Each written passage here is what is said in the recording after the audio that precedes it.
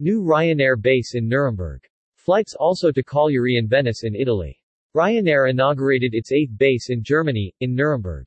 With an investment of $200 million and 60 direct local jobs, the low-cost has positioned 2 aircraft and launched 13 new routes for summer 2022. Overall there will be 27 new routes for a total of 85 flights per week, when 13 countries across Europe will be connected to the airport. In detail, the new entries are Banja Luka, Cagliari, Chania, Dublin, Faro, Girona, Ibiza, Lviv, Madeira, Sofia, Tallinn, Valencia, and Venice.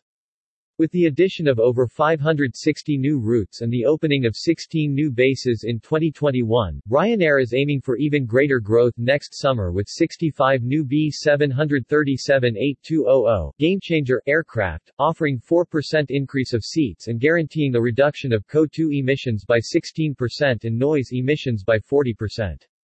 Ryanair is doubling its schedule, rebuilding tourism, and creating high-paying jobs in Germany with no aid from the state.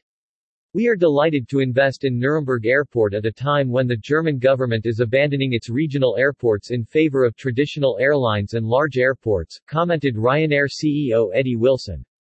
The opening of our new base in Nuremberg features 13 new routes, 27 in total, and will provide greater connectivity, driving tourism and growth for the region as it recovers from the pandemic.